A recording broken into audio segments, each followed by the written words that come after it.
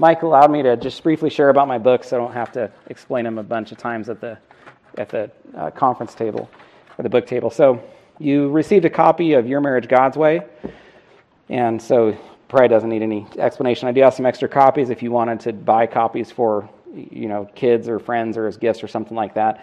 I think might be more copies in the back. And then my book, Your Finances God's Way, and there's an accompanying workbook. What I'd say about it is it's pretty conservative. All my books came from sermons that I preach, so I think they're thoroughly biblical. And I don't have the bandwidth to write separately for my preaching ministry, so if it's in a book, it's something that I preached on at my church. And so this has a really high view of stewardship, generosity, saving, paying off debt. Then a father offers his sons. I came to Christ, and I really came to love Christ as I was seeing him throughout the Old Testament through types and shadows. I was raised in the Catholic Church. I wasn't a Christian. Didn't know the Bible, and started reading through the Bible, and Christ was coming alive to me through many of the types and shadows that I saw. And it's kind of a dream of mine to publish a book about Abraham sacrificing Isaac and how much that looked forward to God sacrificing his son 2,000 years later. And so if you don't see Christ through Genesis 22, then you basically just see an account of God telling a father to murder his son. But as soon as you see Christ through it, it just takes on this beauty that is really moving to me. And so we know God didn't want Abraham to sacrifice Isaac because the angel stopped him. So it begs the question, well, what did God want then? He wanted to reveal 2,000 years earlier what he did plan to do. He wasn't going to stop. He was going to sacrifice his son for our sins. And so this book just examines the typology there between Abraham and Isaac and God the Father and God the Son. And then a book I just wrote on trials and suffering and finding joy in them, and then the ways God uses trials to mature us. And then a book, Work and Rest God's Way. And I think I sold out of this, so I'm going to put one out there as a display copy, but if you're interested in this, then I'm happy to mail a copy to you. And there's an accompanying family guide, so you can tell that I like to have workbooks with my books. But for Work and Rest, because I really think it's important to get our children to work, I've heard that this church has many homeschooling families, and so the nice thing is we can have our kids working. In fact, it really frustrates me that they have laws that stop children from working. I've never really understood that, and you'd almost think they'd think it's a good thing for kids to be working, but so anyway, I wanted families to be able to do kind of a workbook or guide for the Work and Rest God's Way together, and so there's an accompanying family guide for that. And then my wife's devotionals, I just texted her and told her I need to bring more of her devotionals next time because I sold out of those. But if you want any of her devotionals, someone else just purchased some, I'll go ahead and mail those to you. Just give me your address. You can pay for them here, and then I'll mail those books to you early next week. And then the last thing, and I mean this sincerely, I did not write books to make money, and I would pretty much discourage anyone from writing books to make money because there's not a lot of money in it. But I wrote books because I wanted more people to be equipped with God's Word, and I hope that God might get more mileage out of the sermons that I was laboring over.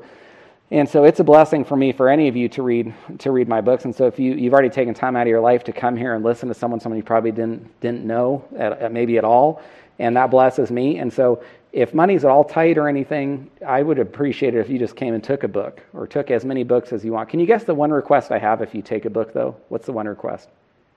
Yeah, that you read it. That's it. Or if you're giving it as a gift, that you give it to someone that reads it. But I don't want to take all these books back with me on the plane, and it would be a blessing for me just to know they're in your hands and that God is using them to equip you to serve Him. So, Father, thank you for this time as we continue the conference.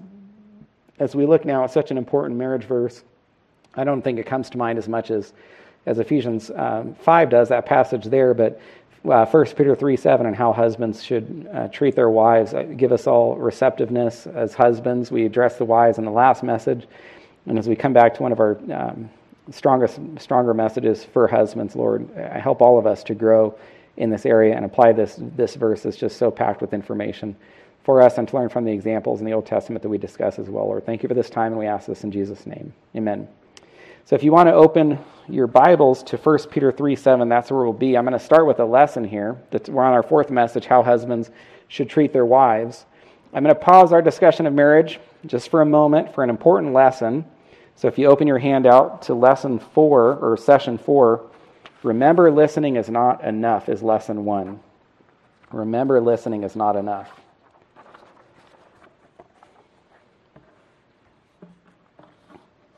So there's been a lot of teaching up to this point, and it's important to keep this in mind, this lesson, or else none of this teaching is going to benefit us. So I'm going to share something with you that I noticed when I was teaching and I was coaching. So I'd be teaching elementary school, and like you'd expect, I'd stand up at the whiteboard and go over different problems or things that I wanted the students to learn, teach it, provide some examples, and then provide some problems that I wanted the students to work through.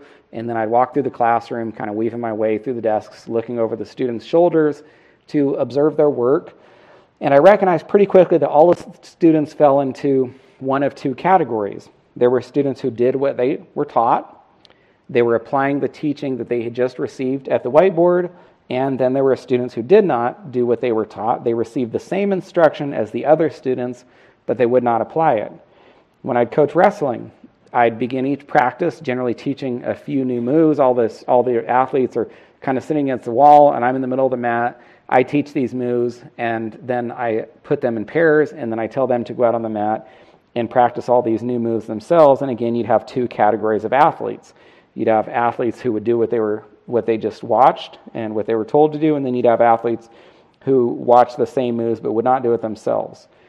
Well, you can probably guess which of these categories of students and athletes ended up being successful. The reason I mention this is all of us are going to be one of these two categories regarding the teaching and instruction that we're receiving here at this conference. We're going to listen and we're going to apply it, or we're going to listen and simply think that listening, our part ends at listening. So it is great to listen to God's word, but we must go further and apply it to our lives. And this is one of the reasons that I would encourage you to go home and then go through the handout together. And if you miss any blanks, you can, I think my email address is in that handout. You can email me and I'll be happy to give you any of the blanks or help you with anything. Jesus taught an entire parable that was meant to make this single point, that the parable and that's the parable of the builders in Matthew 7:24-27. That parable is ultimately about two categories of people. People who hear God's word and don't apply it, and then people who hear God's word and do apply it, or we could say build our lives and marriages on it. Matthew 7:24, whoever hears these words of mine and does them, I'll liken him to a man who built his house on the rock. The rain descended, floods came, the winds blew, beat on that house. And when it talks about the winds coming and the floods and beating on that house, I think that describes the trials and struggles that every marriage experiences.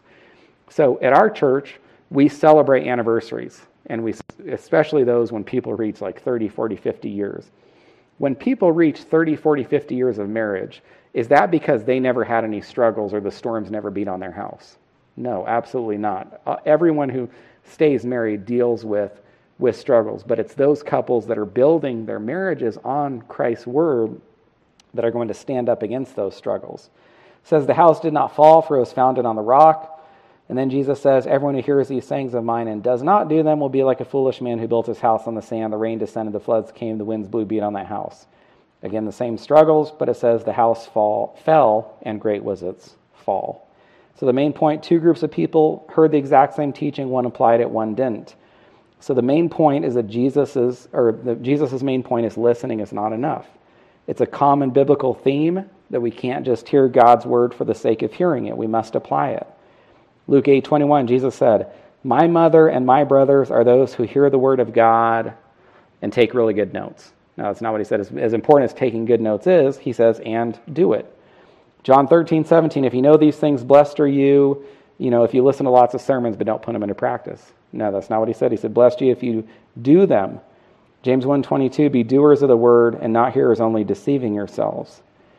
And I think that phrase, deceiving yourselves, is key to this, because the deception is we think that listening is enough.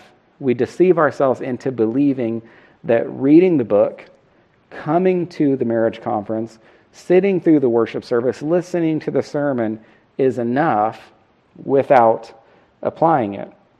And so James says we can deceive ourselves. We must not be hearers only, we must be doers. So in 1 Peter 3, if you want to go ahead and turn there, the last message discussed submission and looked largely at those first 6 verses. And now we're going to look at verse 7, which serves as a warning to husbands to prevent us from abusing the authority God has given us. So if you look at the structure, it's pretty wonderful the way this flows. You have verses 1 through 6, where Peter talks about wives submitting to their husbands. And right after that, he has this incredibly strong verse to husbands discouraging us from abusing the authority that God has given us in the marriage relationship. So we know Christianity is criticized for commanding wives to submit to their husbands, but it's important to keep in mind, and I like to say this probably at some point in every conference, that Christianity has always done more for wives than anything else. And here's what I mean. If you look at those places in the world where women experience the worst mistreatment, it is always those places that are the furthest from the gospel. Kind of think of the Middle East or strong Muslim countries, right? Well, anytime that the gospel is introduced into an area of the world where women are mistreated, they're suddenly elevated to the level of care and concern that God commands. And these women then are cherished and adored. They then experience the treatment that they've never experienced before. And so my point is, when people look at the word, so first, my point is when people are criticizing submission, they're really showing their ignorance, because Christianity does more than anything else to exalt women to a level of care and condition that they don't experience otherwise. But the other reason that I'm mentioning this is that when we look in places of the world where women are mistreated, the solution is not psychology. The solution is not secular teaching on marriage. The solution is for the gospel of Jesus Christ to be preached, for these men to have their hearts changed, to be convicted about their mistreatment of these women, and then the response will be better treatment for the women. So there's so much in verse 7. We're going to look at it piece by piece. First, look at the words, husbands likewise dwell with them with understanding, and this brings us to lesson 2, part 1. Husbands treat their wives well by learning them. Husbands treat their wives well by learning them. I want to provide a brief lesson on Greek so we can appreciate what Peter is saying here. In Greek, there's 2 words for know or knowing. Epistemi, it's an intellectual knowledge, a knowledge that comes by observing, but it lacks personal relationship or experience. Gnosko is a level of knowledge that comes from personal relationship or experience. So here's 2 examples. And so what we do is we add the word of in English to distinguish between knowing and knowing of something. So for example, I talk about wrestling. I know wrestling, gnosko. I know of rugby. I know wrestling because I've experienced it. That's gnosko knowledge. But rugby is something I've never participated in. So I know of it. That's epistemi, but I don't know it personally or relationally. My wife, or let's say Abraham Lincoln. I know of Abraham Lincoln, but I don't know him personally. That's epistemi. But I know my wife intimately through personal relationship and experience with her. So that's gnosko. Well, the reason that I mention this is that word, that Greek word for understanding, in verse 7, it's gnosis, which is related to the word gnosko. So Peter is commanding husbands to develop an intimate knowledge of our wives that comes through personal relationship and experiences with them. So brothers, we need to know our wives. We need to learn them. We need to understand them. We want to know more about our wives than almost anything.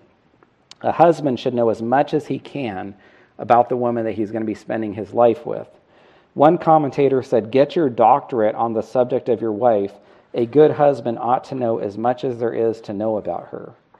So what is it that we should learn or understand about our wives? We should learn what they like and what they don't like, how they feel loved, what's important to them, what they desire and despise, what they enjoy and what they don't enjoy. And then let me just ask the ladies this. Ladies, do you want to be known? Do you want your husband to know you and understand you? Do you want your husband interested in you? This is how wives typically feel loved.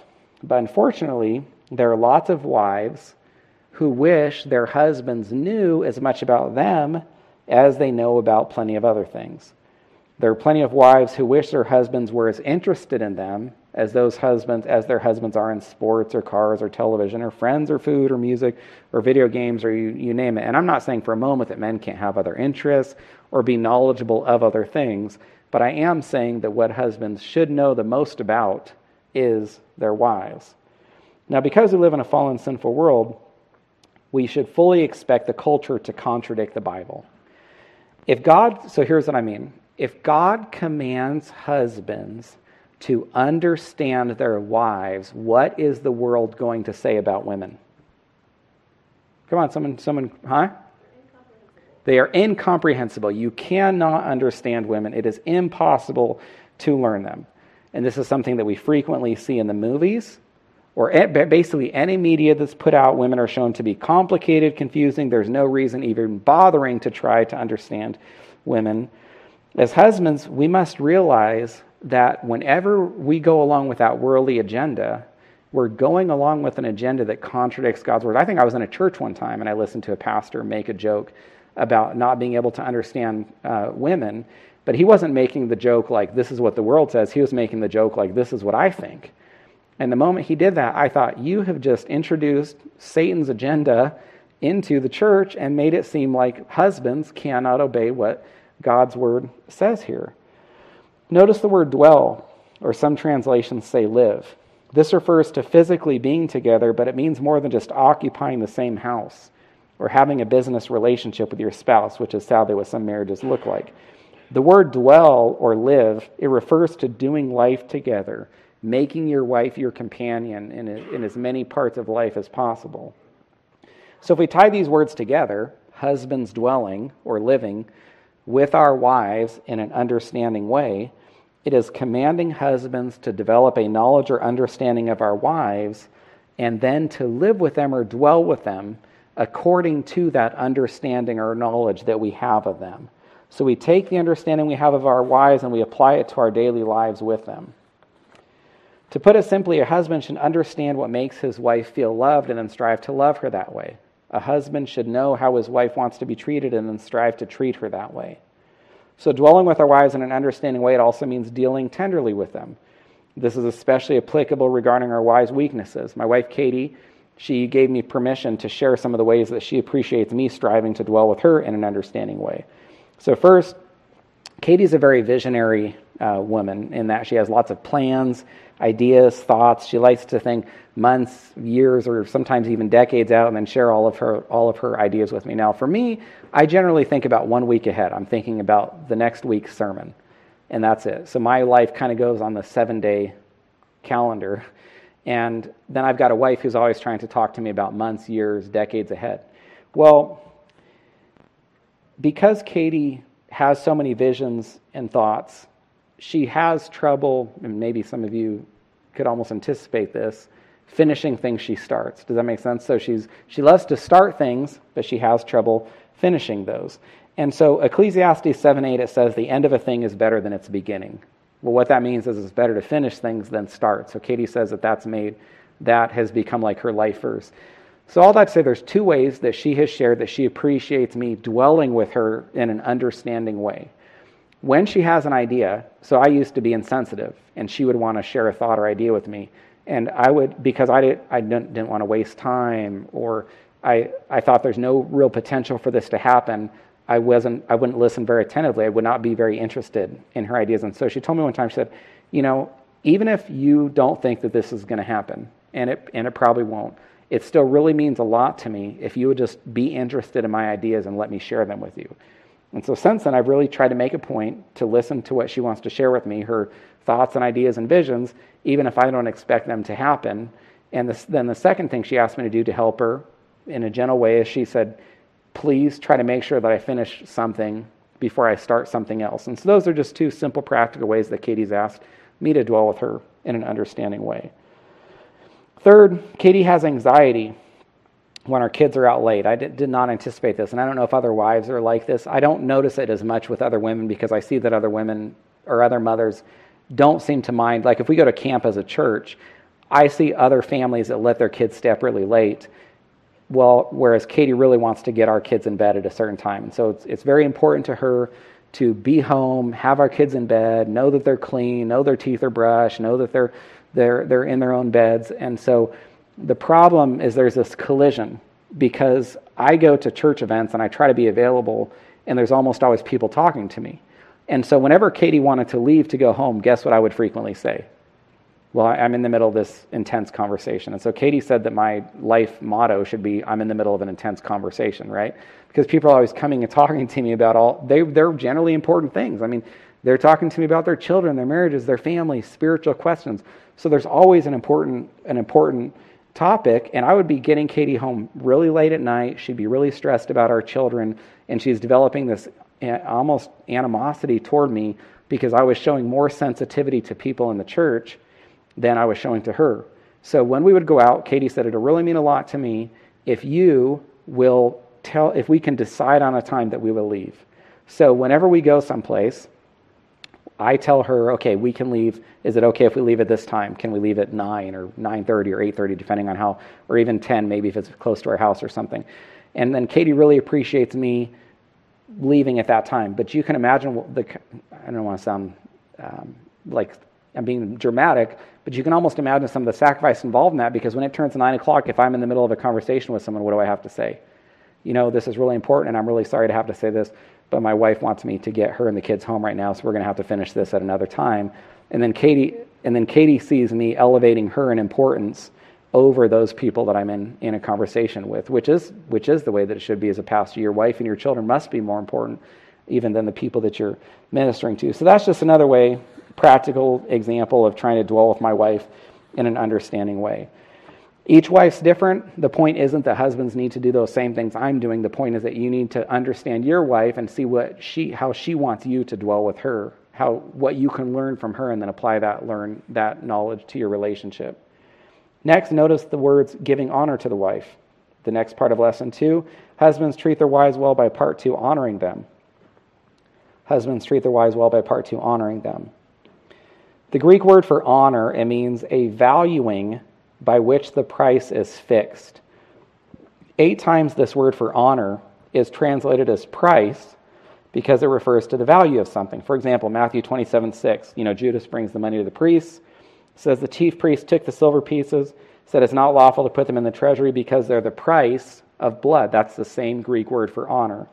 In 1 Peter 3:7, Acts 5:3, Peter said, Ananias, why has Satan filled your heart to lie to the Holy Spirit and keep back part of the price or value? That's the same word for honor of the land for yourself. So when it tells husbands to recognize the value of our wives and honor them because of that value. You say, well, why would a word about honor be the same word as value or price? Because it's encouraging husbands to recognize the value, or you could even say price, of our wives and then honor them as a result of that. Now here's where it gets interesting. The Greek word for wife, which occurs 221 times in the New Testament, it's gene, like related to the word gynecologist, a female doctor. If you look in verse 1, it says wives, that's gene. But if you look in verse 5, it says in this manner in holy times the holy women, again, that's gene. But in verse 7, the words to the wife, it's one word in Greek, gynekaios, and this is the only place it occurs.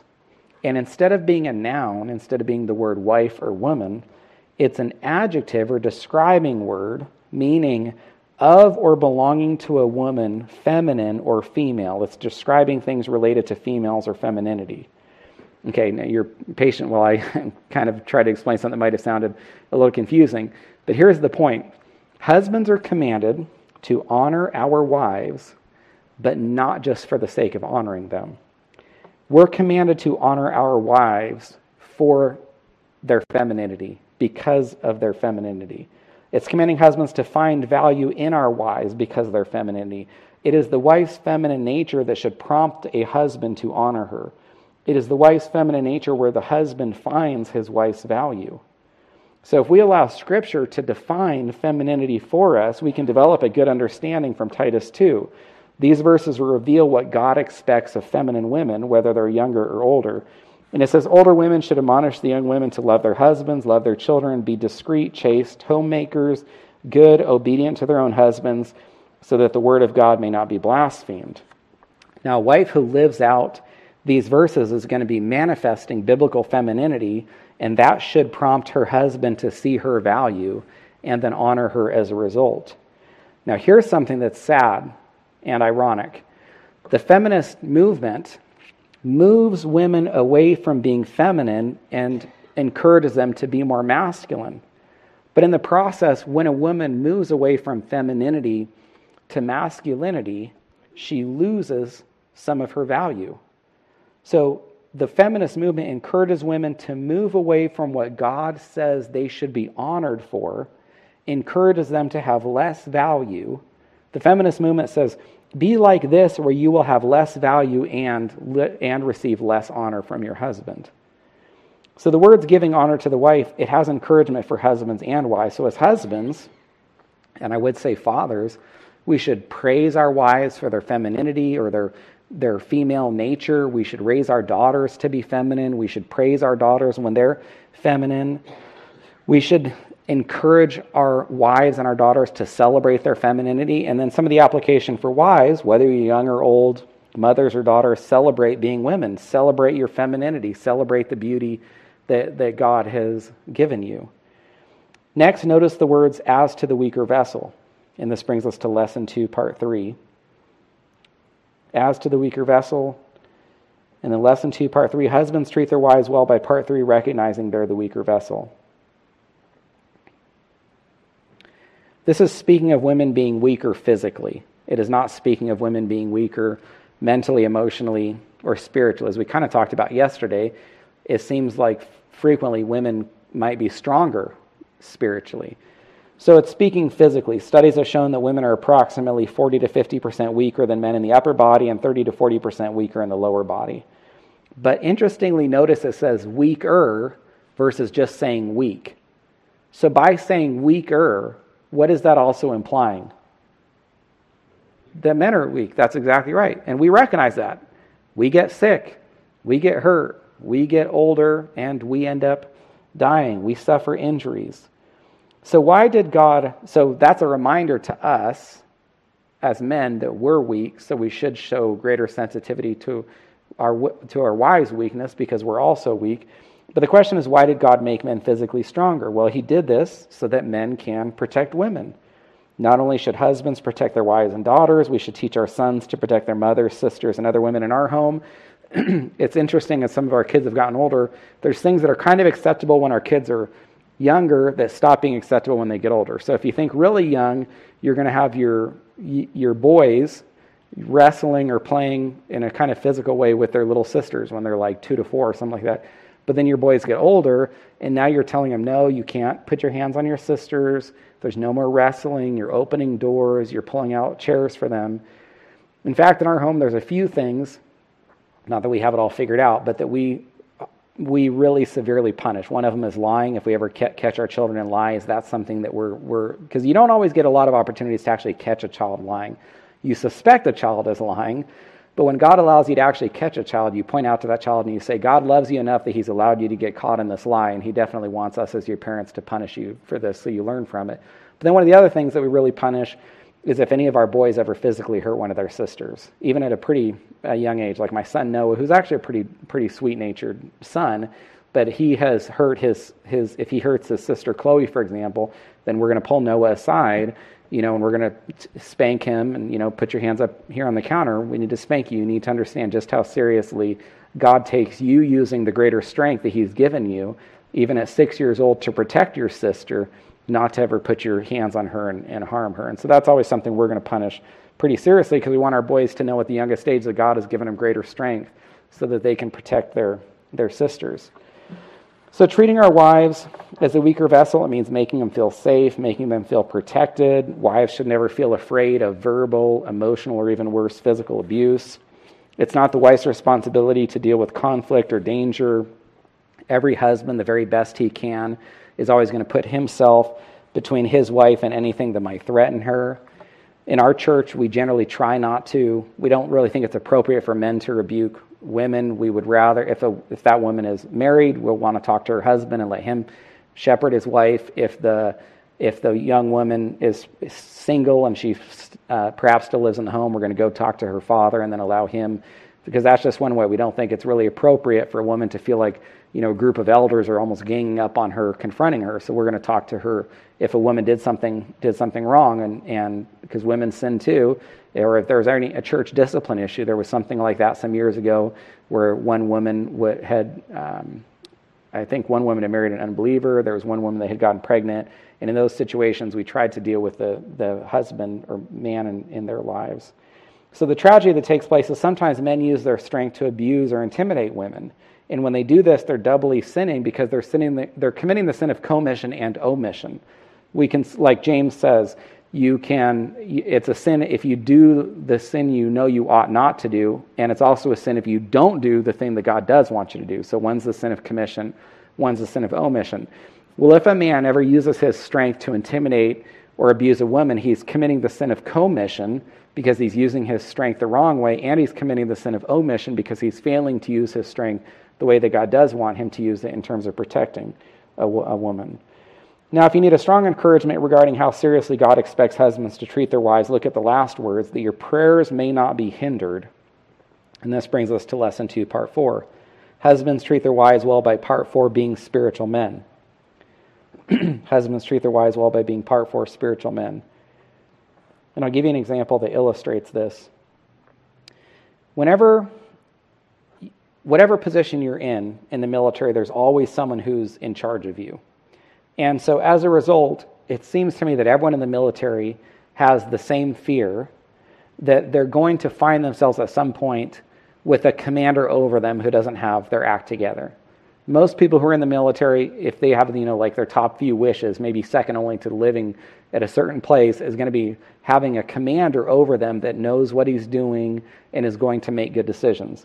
Well, the reason that I mention this is this summarizes the fear that some women have. Does my husband have his act together? Is he a spiritual man I can trust to lead our family well? Is God going to hear his prayers? And so husbands, we can alleviate our wife's fear by being men who regularly pray, by regularly read the word, by regularly being in fellowship. And so right here, it's as though God says, I take so seriously the treatment of your wife that if you don't treat her well, I'm not going to hear your prayers. They're going to be hindered. So if we connect the dots to the verses earlier, verses 1 through 6 are about wives submitting to their husbands, and then one of the best ways for husbands to make a wife's submission easier is by being a spiritual man.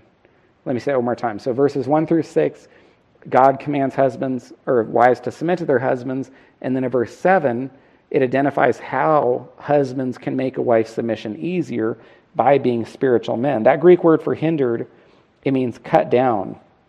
The Amplified says, in order that your prayers may not be hindered and cut down. That word for hindered is used throughout the New Testament for cutting down a fruit tree. Matthew 7:19, every tree that doesn't bear good fruit is cut down. That's the word for hindered. Luke 13:7, he said to the keeper of the vineyard, look, for 3 years I've come seeking fruit. I can't find any. Cut it down. Again, that's the word for hindered. So why would God use a word about a fruit tree being cut down to describe a husband's prayers being cut down? Well, the reason is it's picturing a husband's prayers being cut down or being fruitless. A husband offers up his prayers and God doesn't want to hear them. And so as a spiritual leader, there should be few things that a man would desire more than God hearing his prayers. But in verse 7, God says it's so important for husbands to treat their wives well that he won't even hear the prayers of a man who's disobedient in this area. Or as one commentator put it, the only prayer that God will hear from husbands when we mistreat our wives is a prayer of repentance. I'm truly sorry for the way that I have mistreated my wife. And I'm ashamed to say there have been a few mornings over the years where I left my house, not on good terms with Katie, on my way to the office, and feeling convicted because I'm going to go there and I'm going to pray, I'm going to open God's Word, I'm going to put a sermon together, I'm going to try to answer spiritual questions with spiritual answers, and I'm going to need God to hear my prayers, but I know that he's not going to because I'm not on good terms with Katie, and I've had to head back to my house and go in and make things right. And there's at least one time, or maybe more, where I didn't do that. I got to my office and I had a message from Katie where she said something along the lines of, you're not going to have a very good day studying today because you left the house on bad terms with me, and you probably need to get back here and make things right with me because God isn't going to be helping you in your ministry until you come fix things with me. And she was right about that, and then I have to go back and make things right with her. So now we've reached another one of those times I want to go to the Old Testament to look at examples of what we're discussing. So why don't you go ahead and turn to Genesis 30, turn to Genesis 30.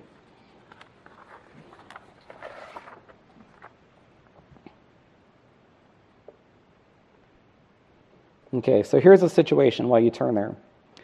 Jacob has 2 wives. That's obviously part of the problem. Having 2 wives would be inconsiderate and sinful. That's how you don't dwell with your wife or your wives in an understanding way, by having 2 of them.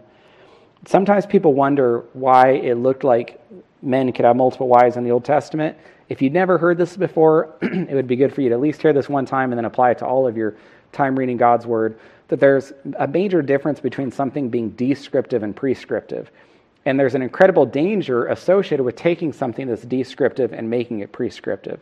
And what I mean by that is the Bible frequently describes something without prescribing it to us. Does that make sense? So something can be recorded, and because the Bible is an accurate historical document, it's going to record the sins of people.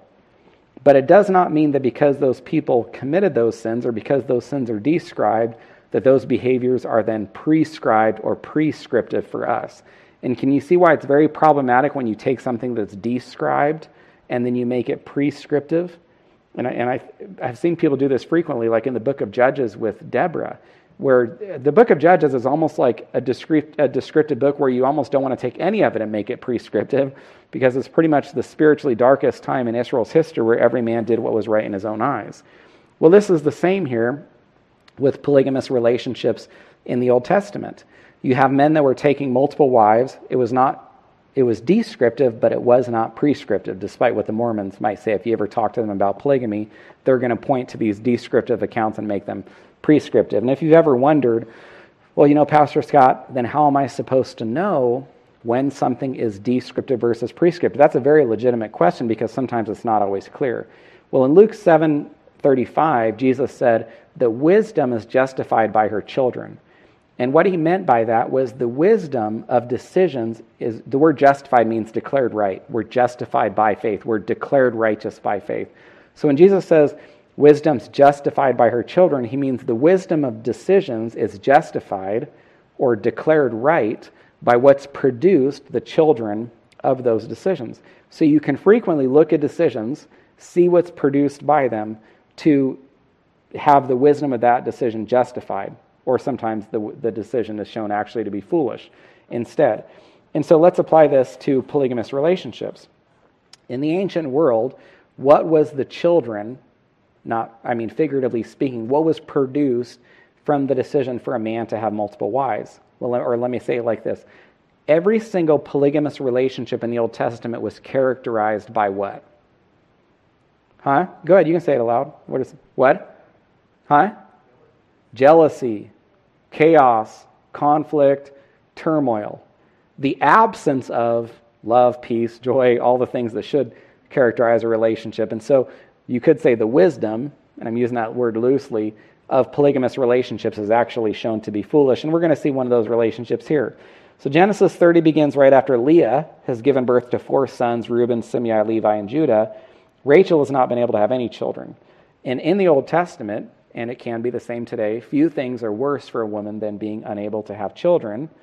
So how do you think that Rachel is feeling, considering that her sister, Leah, who also happens to be her husband's other wife, has just had 4 sons when she has not had any? She's pretty upset about this. Look in verse 1. When Rachel saw that she bore Jacob no children, Rachel envied her sister, envied Leah, and said to Jacob, "Give me children, or else I die." Now, one of the reasons that I like this example is that it has application for husbands and wives. Sometimes wives can be too emotional, and this is a good example. Rachel's being melodramatic. Yes, it was difficult for her to be unable to have children, but should she have been talking about dying as a result of that? No, definitely not. Second, who did Rachel hold responsible for her suffering? She held Jacob responsible for her suffering. Was it really Jacob's fault that she couldn't have children? No, it wasn't, because Jacob had been able to have children with Rachel's sister Leah, or with Jacob's other wife. And so it was something that she shouldn't have been blaming Jacob for, and that she should have been taking to the Lord. So here's the application for wives. Do you hold your husband responsible when you're suffering? If you're upset with him, if you're upset about something in your life, are you going to take it out on your husband or your family? If you're having a bad day, are you going to make sure your husband's having a bad day too? As wonderful as my wife is, she had the humility to tell me the other day, and I was able to share this in a sermon, so I know that I can share here with you. She said, if I'm walking around the house and I stub my toe, I'm looking to see what kids are not working. Does that make sense? She just means I'm hurt now, I'm upset, and I'm looking for someone to take my frustration out on. So if I see a kid that's not working, they're going to be the object of my I don't want to say wrath, that's too strong of a word. But I did appreciate my wife saying that, and I think there is that potential for wives to be like Rachel. I'm hurting, I'm going to take it out on my husband, or I'm going to take it out on my children, I'm going to take it out on those people who are around me. Plus, much of Rachel's anger stemmed from her sister Leah having children. It says she envied her sister. So her anger was not motivated by something her husband did. It was motivated by jealousy, which is a sin, or covetousness. So ladies, are you jealous or are you covetous of what other women have? It's interesting, the 10th commandment, which is the commandment that deals with covetousness, there's no mention of money there. It's all about, and I'm not saying we can't covet someone else's money, but I'm saying that wasn't even part of the list because God is focusing on us coveting the other things that people have. So ladies, might you ever covet another woman's home, her life, her children, her husband? And if so, do you end up taking that out on your husband? Is it planting a root of bitterness in your heart toward your husband like it did in Rachel toward Jacob? Now, with all that said, was it understandable for Rachel to be upset? It was. She can't have children. That's a hard thing for a wife to have to deal with. So Jacob has the opportunity at this moment to be a loving, sensitive, compassionate husband who dwells with his wife in an understanding way. And so he could have asked himself, how can I dwell with my wife with understanding? She's a female. Much of her femininity is a desire to have children, so it's responsible for her to be upset. How can I give honor to her, recognizing she's the weaker vessel? I know what I'll say to her. I'll say, I'm sorry you haven't been able to have children. This has been really difficult. Why don't we pray about this? Let's ask that the Lord will open your womb. Those were all things he could have said. Look what he said instead in verse 2. Jacob's anger was aroused against Rachel, and he said, am I in the place of God who has withheld from you the fruit of the womb? Notice his anger was aroused, and this brings us to lesson 3, part 1. Husbands mistreat their wives by responding in anger. Husbands mistreat their wives by responding in anger.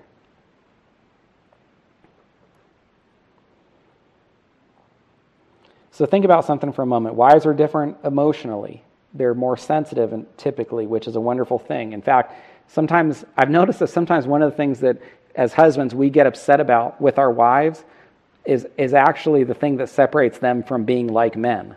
So it's a really good, and what I mean by that is we might, as husbands, get upset that our wives are more emotional and we're insensitive to them as a result. But if our wives were less emotional, then they would end up being more like men, which is definitely not something that we as men want from our wives. That would be bad. Now here's what's unfortunate. Even though it's a good thing that our wives are different emotionally, sometimes we make them feel bad about it when we see them upset and we get upset with them as a result. Part of dwelling with our wives in an understanding way means considering why they're upset, showing them compassion, generally trying to be strong for them versus getting angry with them. Now, let me ask you a question. If you look at Jacob's words, are they true? I'm not asking, are they nice? And I'm not asking if he said them kindly. I'm asking, are they true? What do you think? They are. His words are true. Everything Jacob said is true. He was not in control of whether his wife could have children. But he was still wrong because of the way that he responded. And I think that's an important thing that I've had to learn as a pastor. Can we be right and still be wrong? Absolutely. We can be right in what we think or believe, but we can be wrong because of the way that we say it or go about it. And he's a good example of that. He was right, but he was wrong for being so cruel or insensitive to his wife at this moment. Next, turn to 1 Samuel 1. I'll explain this situation. There's a man named Elkanah, and he has 2 wives, Hannah and Peninnah. Between these 2 wives, one of them, Peninnah, could have children, but Hannah could not. So you're kind of noticing a pattern here. It's similar to the situation with Rachel and Leah. But there's something about Hannah's situation that makes it even worse. And can I just say something real quick? I'll make this brief. It's a theme in the Old Testament for women to be unable to have children. It is a theme in the Old Testament, for a woman's womb to be closed. When it says a woman's womb is closed or she's barren, it doesn't mean she hasn't had children. It means she can't have children.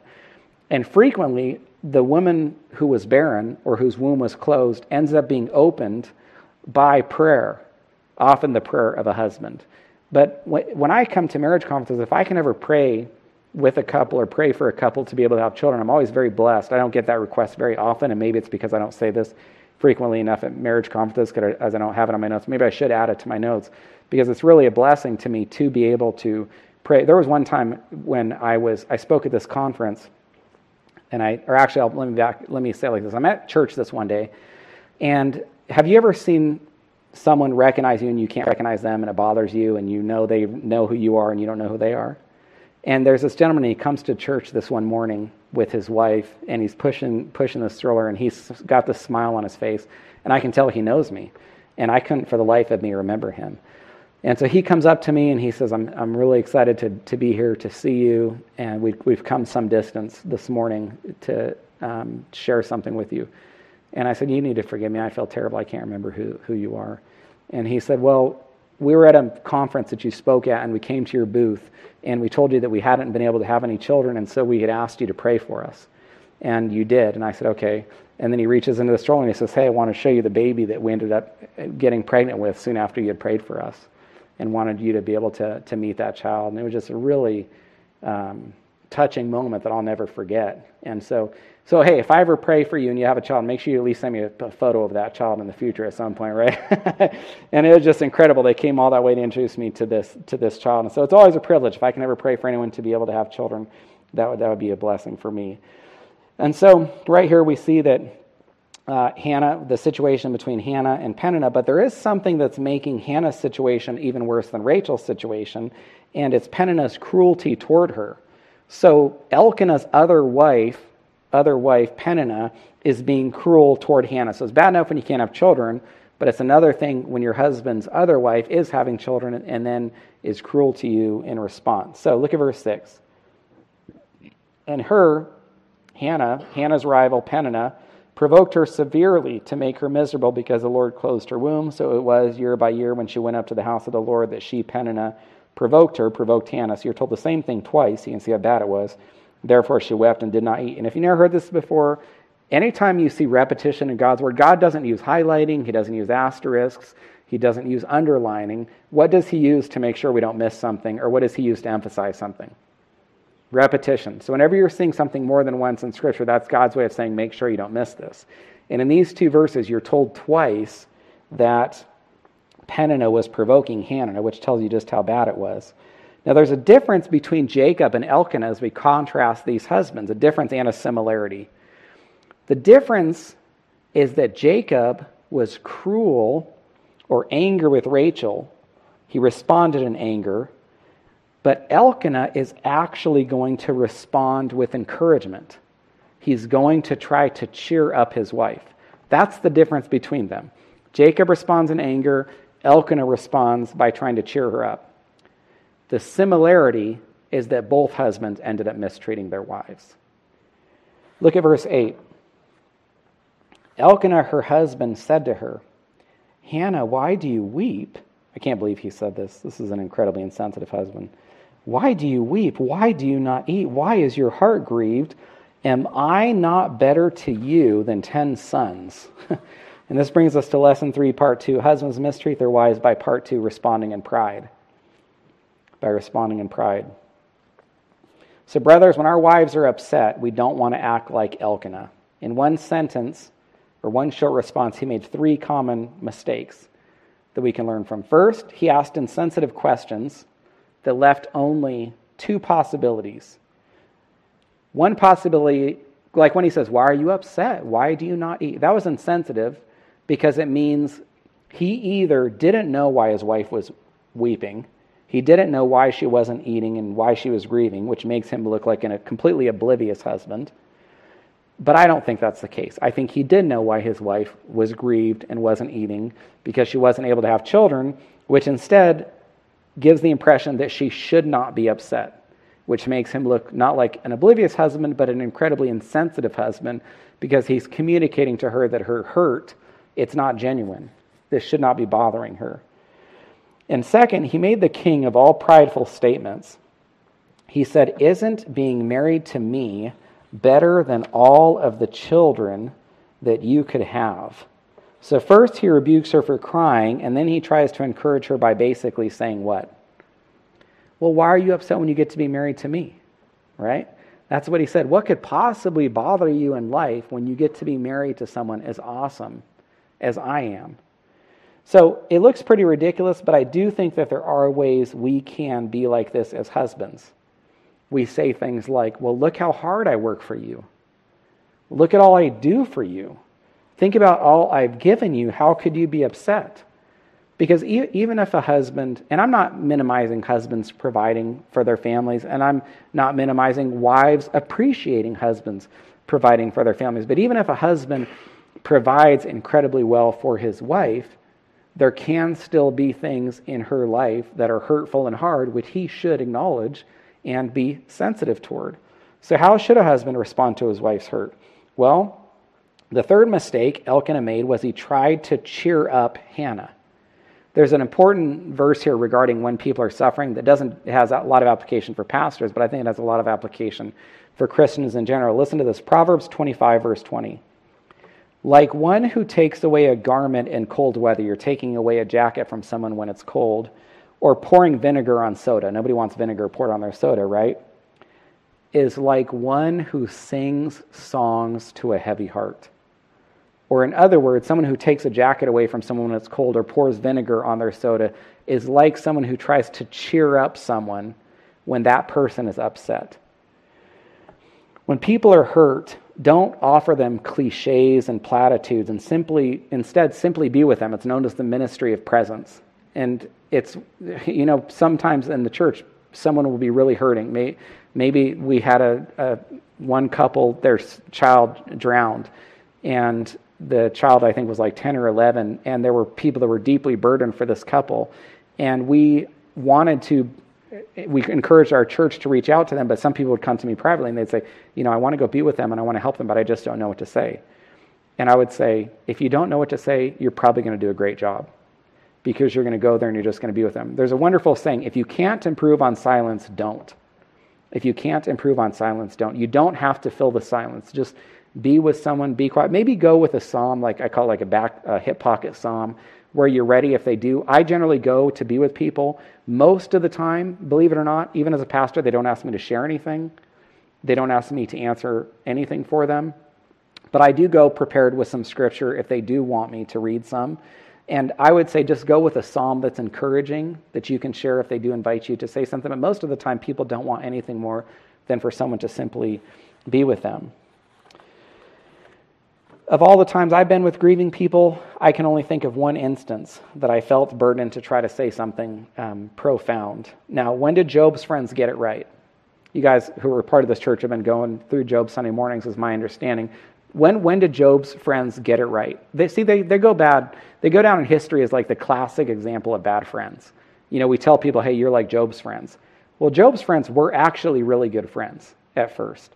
Because if you think in the ancient world where there's no texting, there's no emailing or phone calls, they had to coordinate all three of them together to travel some distance and then just sit with him for, I think, 7 days on end without anyone saying anything. So when did Job's friends have it right? When they were sitting with him and nobody was saying anything. When did his friends get it wrong? When they opened their mouths and they started talking, right? So most of the time, if you just go with someone, you're just with them, they're going to appreciate your time with them. Job 2:13, they sat down on the ground 7 days, 7 nights. Nobody spoke a word to him, for they saw that his grief was great. Romans 12:15, it says, weep with those who weep. And so there's great application for marriage, to bring this back to marriage. When our wives are hurting, typically they might not want much more than... Katie has told, this is how dense I am as a husband, I'm not kidding. This is how oblivious I can be. I've had to have Katie tell me exactly what to say. And she has said, I just want you to say, this sounds hard. This must be difficult. Don't try to fix this for me. Don't try to solve this for me. And that's tough for husbands, because what are we typically? Fixers. We want to fix things. We want to solve things. And so Katie said, don't try to fix anything. Don't try to solve it. Has anyone ever seen this video? And I'll wrap up pretty quick. I'm supposed to wrap up at 20 after. So I think I have a moment just to share this. There's this wonderful video where there's this woman and it shows the back of her head and she's talking to her husband.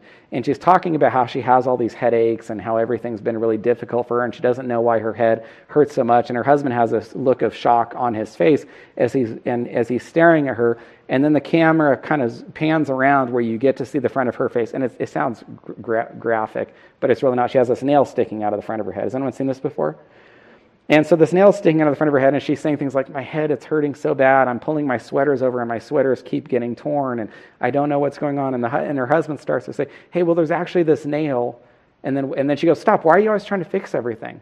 Why are you always... And she says, and I just don't know why it hurts right in this area of my face. And then her husband says, well, there's this nail. And she goes, stop. Why can't you just listen to me? And so then finally the husband goes, you know what? And he's kind of confused, and he kind of goes, well, I'm sorry about what you're going through. And then she reaches out and takes his hand and goes, thank you so much. That's all I wanted from you. So it's pretty good in terms of revealing what wives typically want in marriage and how badly that Elkanah and Jacob ended up doing this. So Romans 12:15, weep with those who weep. That could even include our wives when they're hurting, just to be with them. So I'll conclude this message by asking the husbands, and I ask myself these questions too. Would our wives say that we're interested in them, we understand them, we honor them, we value them? Would our wives say that we treat them as the weaker vessel? Would our wives say that we're spiritual men who pray with our families and encourage them to trust us and respect us? Would our wives say that we respond to them in anger because we lack patience? Or would they ever say that we respond to them in pride by telling them all the wonderful things that we have done for them? It does not encourage wives when they're hurting to be reminded of all the things that their husbands had done for them. And I'll close by reminding all of us, not just husbands, how Christ treated or not just wives, but husbands as well, how Christ treated his bride, the church. J.R. Miller said, how did Christ show his love for his church? In other words, how did Christ treat his bride? Think of his gentleness to his friends, his patience with them in all of their faultiness, his thoughtfulness, his unwearying kindness. Never did a harsh word fall from his lips upon their ears, nor did he do anything to give them pain. It was not easy for him at all times to maintain such constancy and such composure and quietness of love toward them, for they were very faulty. If you're familiar with, someone said one time, we almost have to remember that these are the apostles and not the B-apostles, right? Because of some of their weaknesses and struggles, but Christ was always so patient with them despite their faultiness, and how many times they tried him 1,000 ways, but his affection never wearied nor failed for an instant. Husbands are to love their wives even as Christ also loved the church and gave himself up for it. He loved even to the utmost cost of sacrifice, self-sacrifice. Father, I do thank you for Christ's example for us as husbands, the way that he has treated the church. I pray that as husbands, all of us, myself included, would strive to treat our wives the way that we have seen Christ treat his disciples and believers. I thank you for his care and love for us. I do pray that it would be the power of the gospel working in our hearts that allows us to be the husbands that you desire us to be. I thank you for this time this morning, Lord, as we come to just one more message. Help us to take all these truths with us. And as we talked about at the beginning of this message, not just to be hearers of the word, but doers also. And we pray these things in Jesus' name. Amen.